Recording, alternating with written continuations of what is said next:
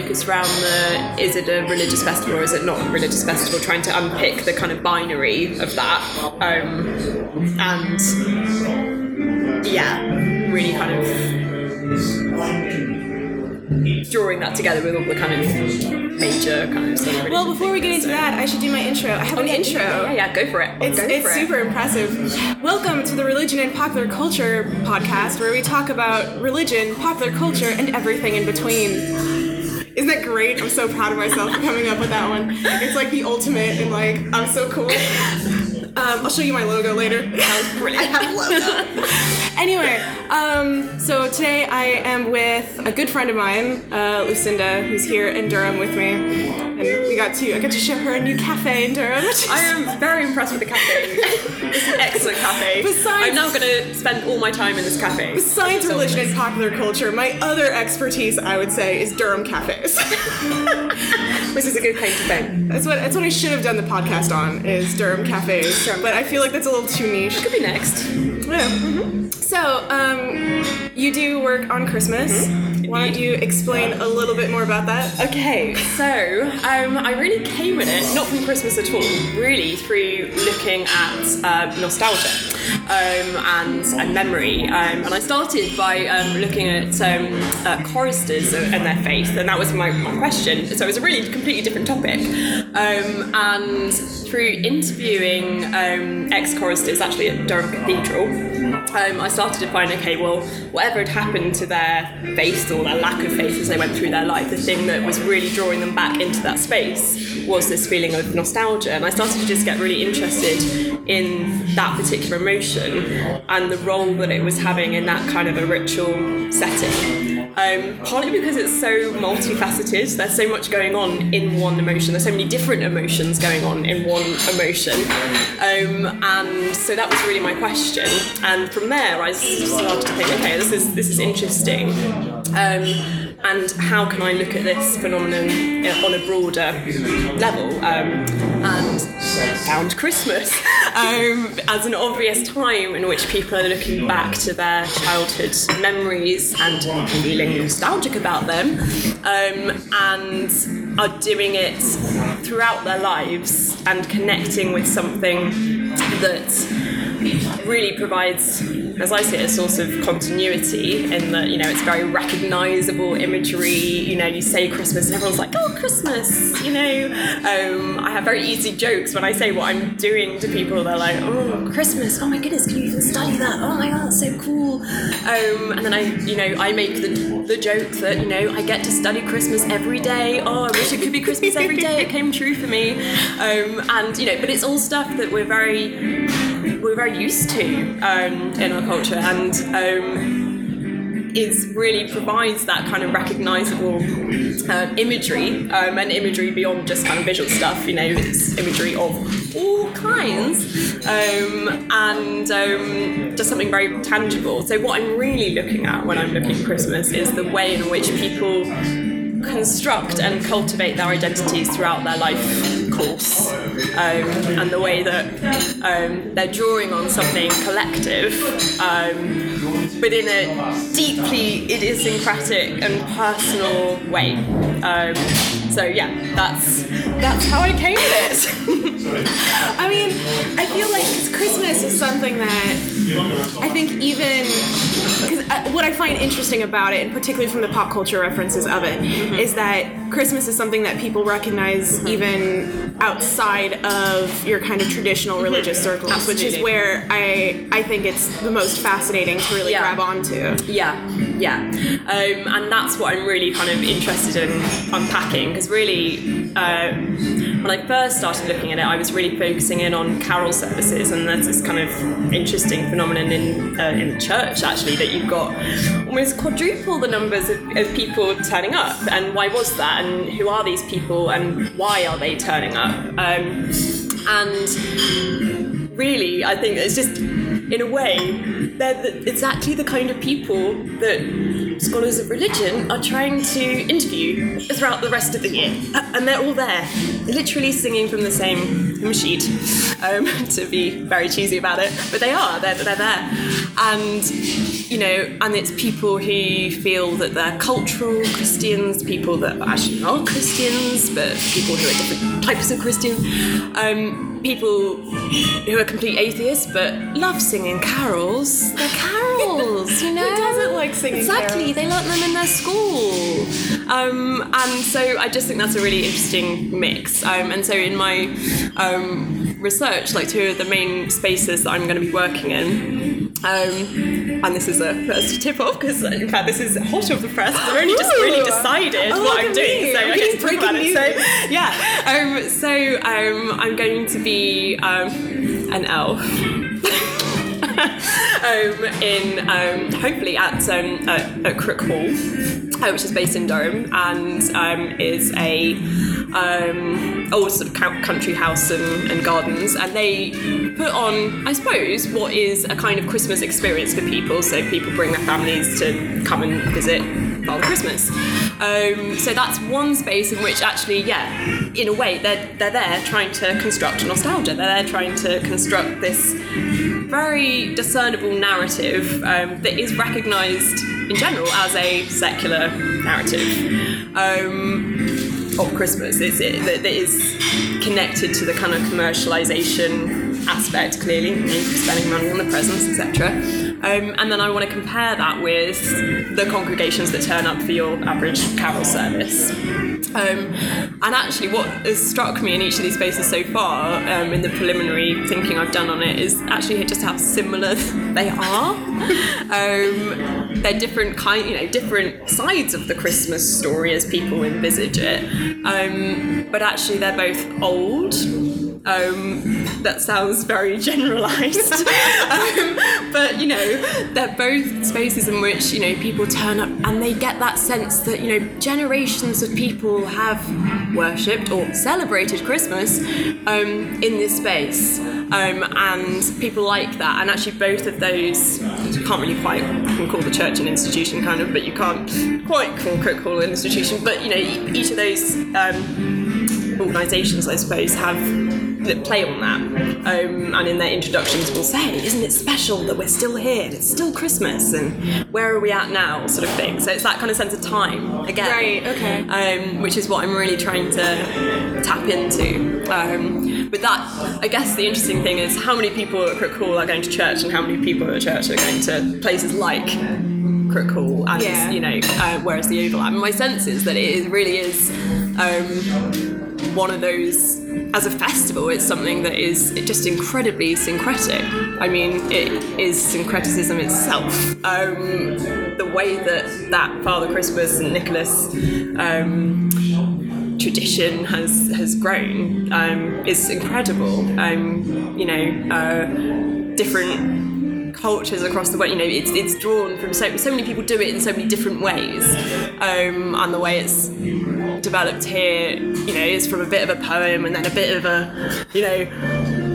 Coca-Cola makes it a little bit extra famous and changes the colour of the, all there, that's supposed to be myths. So, who knows? I mean, that's the thing, it's so blurred.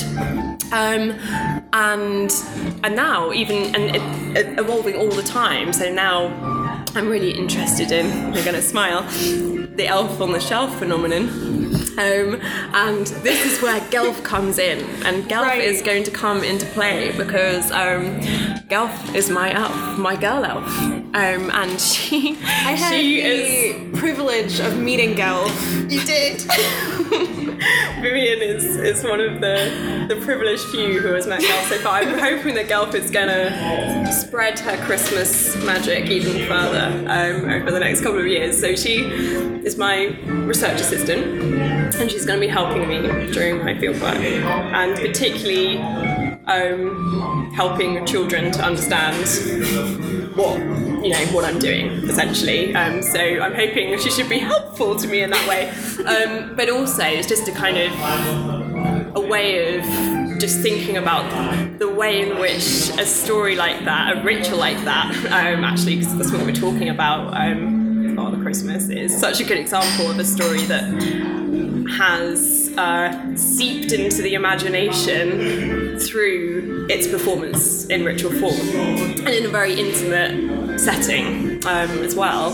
But the way that develops, so the Elf on the Shelf. I mean, Elf on the Shelf is only one brand. There are many different, and Gelf is in fact not an elf on the shelf. So I mean, you know.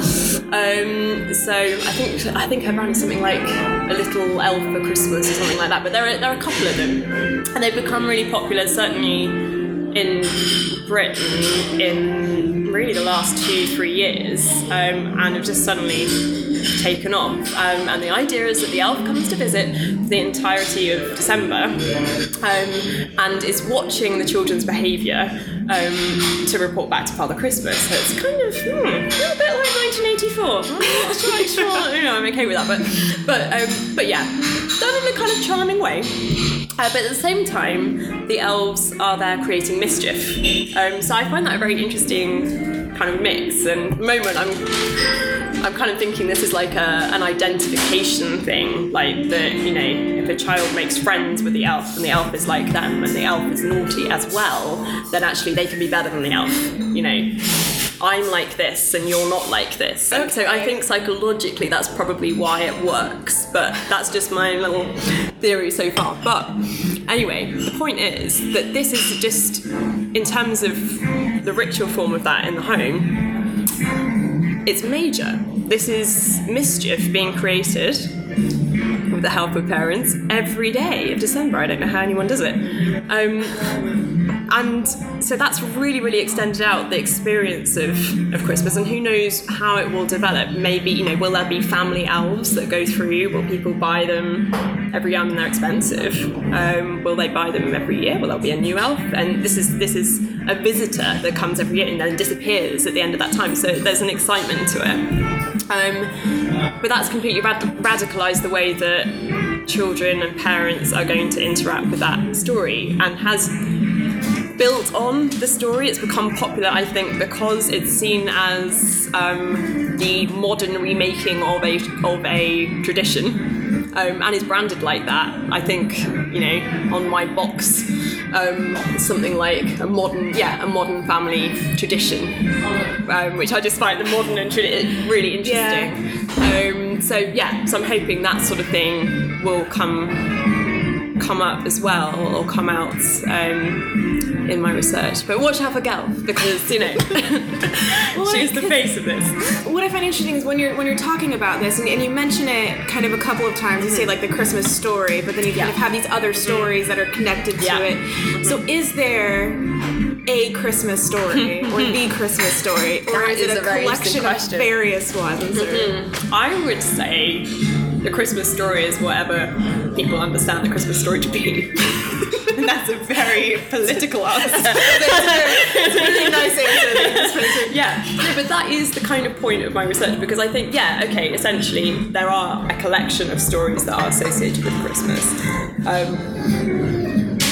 Clearly, that would be seen as a heretical statement by the majority of Christians, who would say the Christmas story is the story of Christ coming into this world, the incarnation, etc. And technically, Christmas, Christ, Mass, is that. I mean, really, historically, that term, that is where it comes from. Of course, it has roots much further back than that, and has been amalgamated with, you know, goodness knows what else along the way, and across, you know, both historically and culturally. But really, I'd say now, it is drawing from many different traditions, and a lot of people wouldn't see it as a primarily Christian festival. Although, even if they don't see it as a primarily Christian festival, I would say most people in our society would recognise that there is a tension there, and that this is the kind of route as many people would see it. So it is both a Christian story and not a Christian story. Because when you mentioned that the carolers that were atheists that were in there, and this identity struggle that you talk about as well, I find that is interesting. That when you have people who are heavily involved in spreading a story, well, quite a lot of the Christmas carols are religious. And yet Absolutely. To find an identity that they can agree with in a thing that they don't agree with. And yet, that's just... And this is why I gave my diplomatic answer to start with, because I think that's why I think it is about what is your story? Because I think for a lot of people, I'd be really interested to see what the role of kind of patriotism is here, because I think for a lot of people, even if they don't believe, this is about British culture. And the fact that you go to church at Christmas and we are a Christian country. You can dispute that, but I think that's the perception, and it needs to be in a nice, aesthetically pleasing church with candles and choristers and preferably red robes, and we need to be singing the idyllic, nostalgic songs of our childhood, and that doesn't need to be connected to I believe in God the Father, right. etc. So it ends up becoming almost like a historical familial connection rather than what you would, I guess, think of as a religious connection. So I don't want to say it's not religious exactly. And it could be religion of a different kind, because I do genuinely believe that a lot of people, and this is kind of what came out of my MA research, would see that in itself as a kind of spiritual connection, because it gives them a sense of the transcendent in some way, and that is connected to this sense of time, which I think is pretty key, and actually blurs those boundaries a little bit, because just being in that space, it's an anonymous space. You don't have to sign up to anything in a carol service. No one's asking you to stand up and say the creed. So actually, to participate, all you've got to do is stand up and scream the songs that you know really well from your childhood. And that's actually, there's a comfort to that. And so I feel like people are able to kind of transcend in a different way, and transcend time boundaries, which is what I think is very interesting. And of course, these are not actually really ancient traditions. They don't go back any further than the Victorian period, but that's not the point. The perception is the reality here, because people understand them to be our heritage, our carols of our heritage, traditions of our heritage, and things that have been done for years. So therefore, and in very historic buildings, and in the way that people are now interacting with beautiful churches and cathedrals, as I suppose I guess vestiges of a past, in more museum fashion, frankly. I think this connects to that, but that doesn't mean to say that people aren't feeling a sense of something more in that space. And that's what I think is a very interesting kind of point, and that's connected to the beauty of the building, which is a kind of, could be a I'm taken out of myself experience, but also to that sense that people have been doing this for years, and connected, the sense of connection to your ancestry, to it might be to memories of your own past in that space, but it also could be to the sense that people have been here since 1200, and it doesn't really matter the fact that they clearly were not singing their Victorian carols in 1200 in that space, but that is the perception. So I think that seems to be what people are experiencing actually across these boundaries, whether it's in a religious space or not. And maybe there's a slight difference there, maybe there is, but that's what I really want to try and unpick in my research, and it's why I'm not actually just basing my research in the church. So we'll see. So when it comes to actually doing your fieldwork, it must be rather complicated to basically only be able to do it for a month every year at a time. Yeah, this is my headache of the moment, and I haven't mentioned, so I'm sort of based in those two spaces doing Protestant observation, and I'm going to be pretty, open about it. I want people to kind of engage, and I'm hoping to be quite active on social media with it as well, and hopefully Gelf will be up there following me about. But I also am going to be based in a primary school, Devil's Cross Primary School, and I'm going to be just helping them out in the run-up to Christmas and just kind of observing what they do. But they have a nativity play, which is another kind of setting.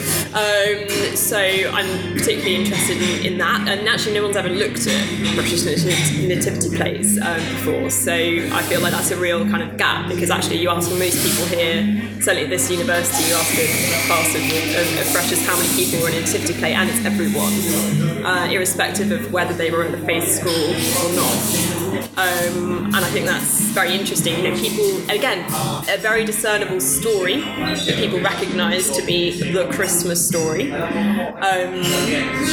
But people feel extremely emotionally connected to. You know, everyone's able to joke about, oh, who was Mary in your class, and who was, you know, oh, it's the star. And I mean, people get very excited about it and joke about it, laugh about it, and it's a very important part of British culture, I think.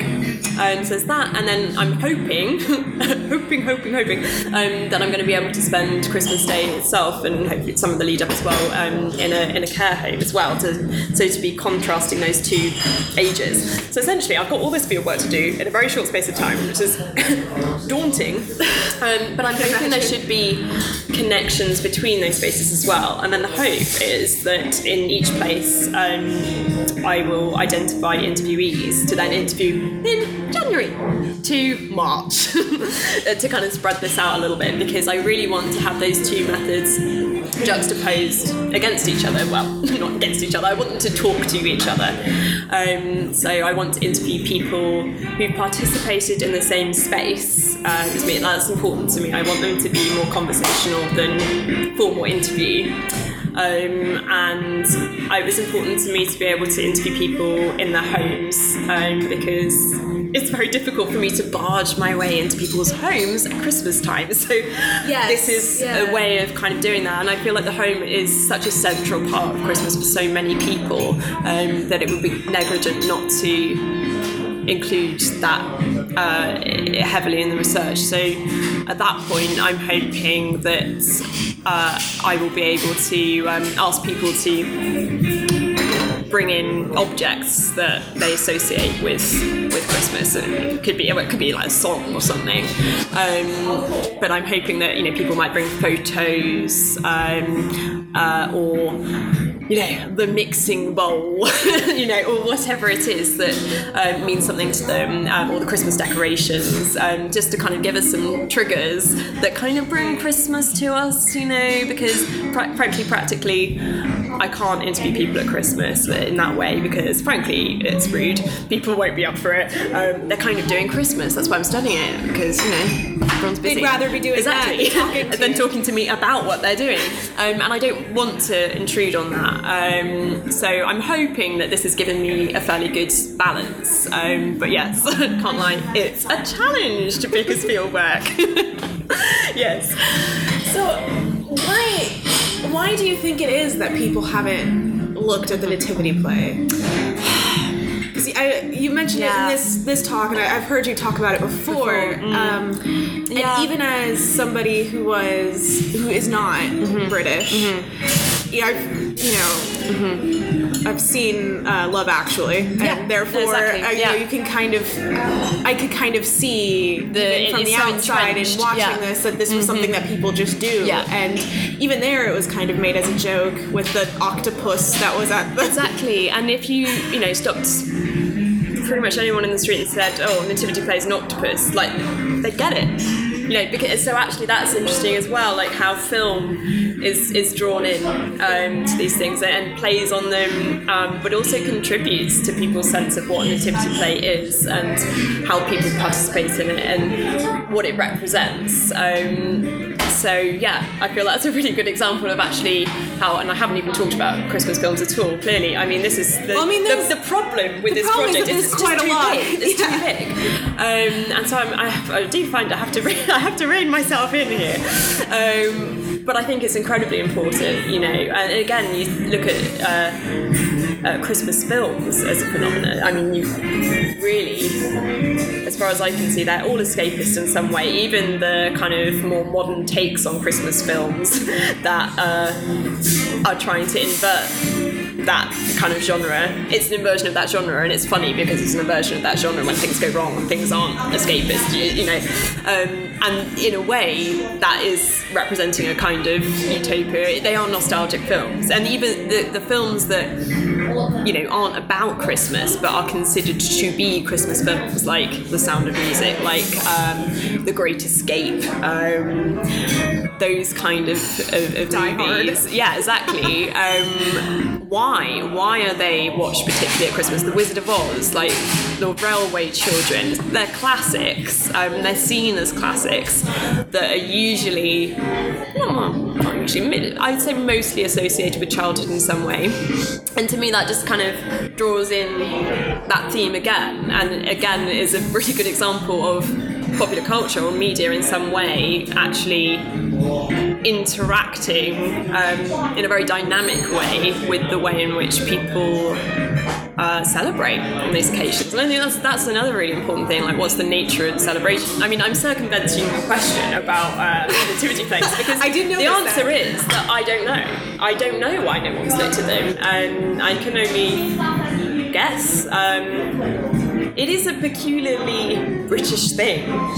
I'm still trying to working out like how this became so pervasive and popularised, and where it kind of really originated from. Seems to be a kind of post-war phenomenon, but there's very little to go on here. But it clearly is very prevalent in all types of school at the moment. Although, interestingly, there have been, certainly in the last 10 years, debates in the media as to whether, you know, these are ostensibly Christian plays, is this acceptable? And that is starting to take place. And I actually undertook a smaller study looking at a London school interviewing parents of children who'd just been in a nativity play last year, and which was so fun. It was so cute because everyone, I mean, I interviewed these, you know, really butch guys, frankly, like, you know, and they're all, you know, cooler than school, and you know, and then you start talking to them about the nativity play, and they're like, oh yeah, mate, yeah, they're angels, yeah. Oh my god, their wings, yeah, oh, so cute, they're so cute, oh, I just couldn't take it.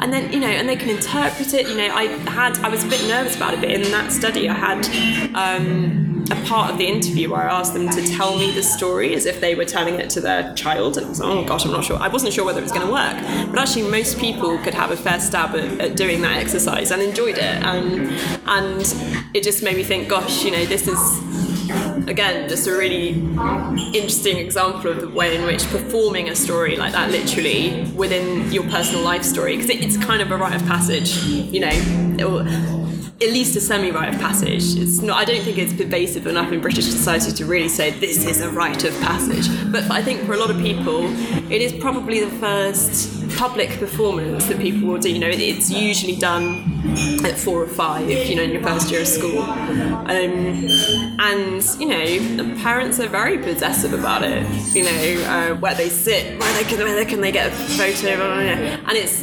also about that sense of, oh, this is what I did, I was Mary, oh, what's my child going to be? And of course, you know, parents will be proud of other plays. It's not like, you know, why is it this one that's any more important? And we talked about that in the interviews as well. But I think there's a sense that this is so prevalent, and it's usually a play that the parents themselves have also done. So it's that sense of continuity. And again, I think that's what makes it stand out. But it probably, you know, frankly, like Christmas Carol services attendance, yes, okay, it's still a lot more people are turning up than would turn up on an ordinary Sunday. That's very, very clear. But Christmas Carol service attendance is still declining overall, just at a slower rate right. than Church of England attendance as a whole, if that makes sense. Yeah. So, and this has taken me a long time to uncover, actually, because of the way it's portrayed. You know, it's fluctuated a lot, and there's a lot that we just can't tell. Like, it looks like it's been on the rise in recent years, which is partly why I got excited and thought, oh, this is an amazing thing to study, because it's on the rise. Why is it on the rise when, you know, everything else is on the decline? But actually, it's sort of, we can't tell whether this is actually a rise or not, or what it connects to. It also doesn't help that the Church of England figures are extremely vague on this, because they've only been, as on many things, they've only actually that they would not be publicising the fact that they're... Well, no, and they've actually only measured the number of congregants rather than the number of people receiving communion at Christmas since 2000. So there's just not the continuity, and I think the number of communicants has been recorded since 1960 or something like that. But it's really hard to tell, and of course, even the numbers now, it doesn't really count necessarily everyone that's going to church or interacting with the church in some way at that time of year, because so many organisations or schools, or actually, care homes or hospices or whatever, actually do have their own carol services or civic services at that time, in the run-up to December, which is probably something that's changed slightly. We've got carol services going on from the 3rd of December. So it could be that all the same people are going over and over again, possible. And I'm sure for many people that's true. Yeah. But it also could be that there are a lot of people who aren't being recorded, because we're only talking about the people who actually turn up on Christmas Day or Christmas Eve. So what about all the other carol services? So there's a lot that's very vague. And frankly, if I had more time, i.e. the rest of my life, oh gosh, who knows? Yes, there's just so much more to be done there in terms of really working out what is going on. But clearly there's something that is happening there that is attracting people. There's a reason that things are declining more slowly and at a slower rate in that area, and it seems to be the same with nativity plays. It's kind of it seems to be a bit of a vestige of the past in terms of the way people would view the story. But that's something, I really just want to explore. But why haven't people done it? I mean, in a way, I feel like people haven't done it because it's too obvious. It's kind of like, it's just something that's done. It's a nativity play. It's Christmas. I mean, why haven't people done Christmas as much? I mean, fair question. There's, I mean, not just nativity plays. There is a wealth of literature on the historical aspect of Christmas and working things out from this point of view, and most of that literature talks about the invention of tradition. It's unpicking what's happened since the Victorian age and this sort of thing, which is fascinating, but it's not anthropology, it's not working out what's going on now. More stuff's been done in America. Daniel Miller brought out a book in the 1990s, which included anthropologists talking about Christmas, but it was international, it wasn't just focused on Britain. There is stuff from Britain, so that's probably the closest thing that there is. And then Chris Deasy, in 2016, most recent one, brought us a book. But again, his book's really focusing on the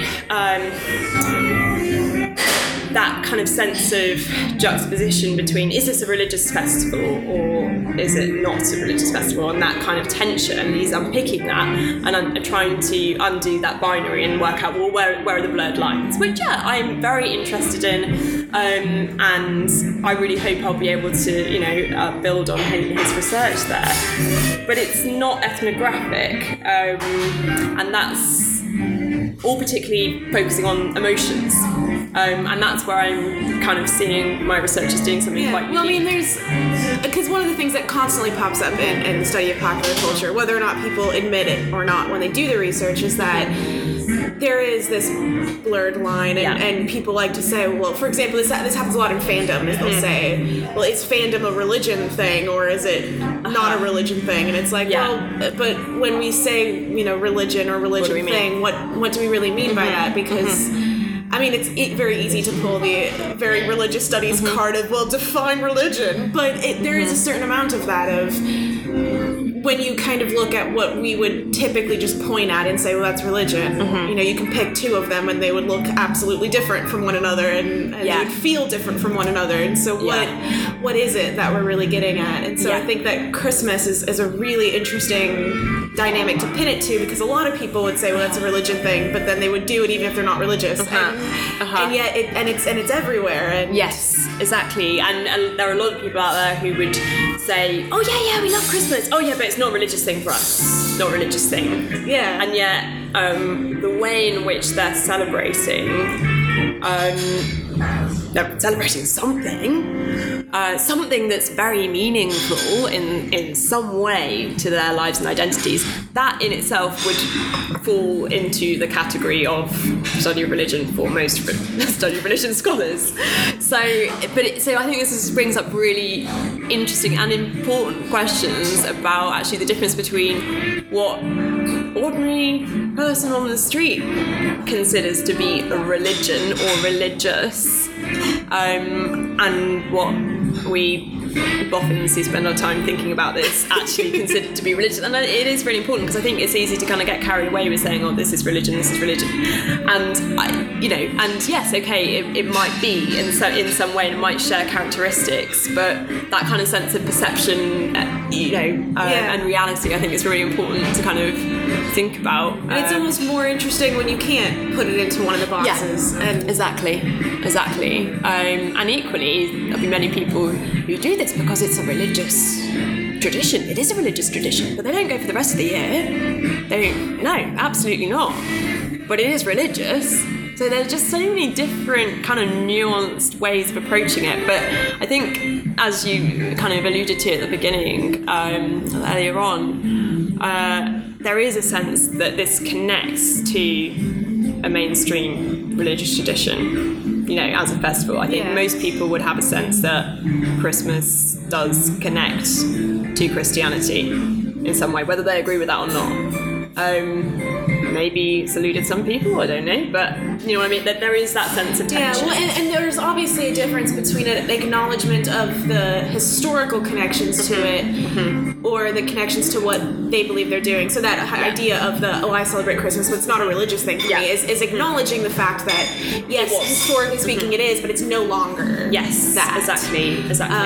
And to walk that line. Yeah. And knowing that line exists and feeling like they're walking it is fascinating. And the other thing that interests me on that, and was really, started to be unpicked in a really interesting way in Chris Deasy's book, is this sense of when people ask, what is the true meaning of Christmas? That's a phrase that I'm very used to hearing. A lot of people invoke it, but actually not just religious people. It's not just, what is the true meaning of Christmas? And that has to be, it's Jesus Christ. What is the true meaning of Christmas? Could be love, or it could be family, exactly, or the home, or what's really important in life. And that's what came out of my MA research, which was really based on the carol service side of things. And wherever people sat in terms of their religious affiliation, or whether I deliberately contrasted people who were very regular members of the church, what their reactions were, with people who just turned up at Christmas. And there really wasn't very much difference in terms of the way people spoke about it, in relation to the way that they spoke about what Christmas meant to them. And that I thought was really interesting, because essentially from that I kind of just drew the fact, really for people it just seems to be a sense of what is really meaningful to them in life, like what is the core, and that's why I think Christmas is such an important thing for many people, and an important thing to study therefore, because it seems to be that sort of sense of homecoming, which is why I'm so interested in nostalgia. That's really what the root of the word means, and what it means to come home, what it means to come home to yourself and what you believe in some way. And for a lot of people that's a seeking kind of thing, and I think that question, what is the true meaning of Christmas, is really that question of what is truly important to me, to us, and there seems to be a sense of people seeking that in some way, a sense of people seeking the authentic, what's really true and what's really real, which in a very confusing, dare I say it, maybe postmodern, maybe post something world, is probably becoming increasingly important for people. So yeah. How has this impacted your attempt to spend Christmas with your family as a normal person? So it has been controversial, I won't lie. A couple of weeks ago, I sort of realised, because I hadn't really firmed up what I was doing until about a month ago, and so it's only really just come on the table like, exactly how it's going to work out. My family have always been, they're very supportive, and they always said, we know you'll be doing different things for Christmas, but it's only really now that I've been like, actually kind of can't spend Christmas at home. And clearly, I'm studying Christmas. I do love Christmas, I mean, I have my own memories of Christmas, and I think I'm very if you didn't attached to my like family it, you Christmas. probably wouldn't be doing No, it. exactly, really, honestly. So it is a problem, and frankly, if it wasn't a problem, then all of these things wouldn't be important to talk about. But yeah, so there was a point a couple of weeks ago when I really thought, why am I doing this? Why am I doing a study about love and family and what's important to people and, what is really meaningful in life when I'm destroying my own family's Christmas in the process of it? But we have now come up with a genius solution, and the solution is that we're going to do Christmas all over again at New Year. Oh, that's lovely, though. But it's been really interesting to me in itself, actually, just working that out, because actually it has been a problem. That I have a very, very supportive family, but it's still been what are we going to do? Where are we going to go? We don't. It's going to be hard to do it without you. So they've been thinking about going away, but they don't really want to go away. My sister,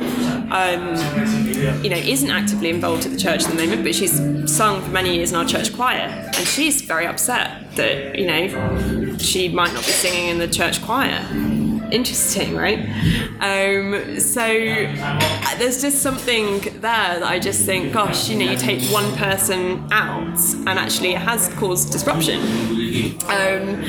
So they probably wouldn't thank me for sharing this. I'm going to have to be careful on my ethics towards my family. But no, it's interesting in and of itself, I think. But yes, no, Christmas will be. I will get my own Christmas. Well, that's what I find when you talk about the time aspect. Is what I find interesting in relation to this talk, because coming from a family where my parents were divorced, so Christmas was never dependent on what day of the year it was. It was dependent on the things you were doing, or the food you were eating or making, or what decorations were in the house. That was what was determining it was Christmas rather than a day, because you were always doing Christmas with somebody not on Christmas. Yeah. And it's almost more that way now that I'm obviously not at home. Absolutely. Yeah. And and then of course, there's one sister is living in a different state and has a kid now, and on the way. And so now she's deciding on, do I go home for Christmas or do I do it here with this family? But I don't want to do it here without this family because Christmas is there and doing those things. Absolutely. And this is why I'm sort of realizing more and more as I study this that yes, it's about Christmas, but it's also not about Christmas, because when you really ask people what are the issues for them at Christmas and what's going on, you actually just learn about their lives and what's significant, because it is a major problem. When you have you go through major identity changes, you either move away to university, you've got married, and then you've got the dual family thing and family breakups and divorces, and it becomes a very complex kind of web. And actually, who's most important and who should we spend time with, and do we have friends over or do we keep ourselves to ourselves at this time of year? And there are all sorts of kind of indicators, I suppose, of actually what is going on. And I feel like that's why it's also such a stressful time for so many people. Clearly this is not the most joyful and happy time of the year for the majority of people, probably. And I think that's probably because there's so much pressure put on it to feel a certain way,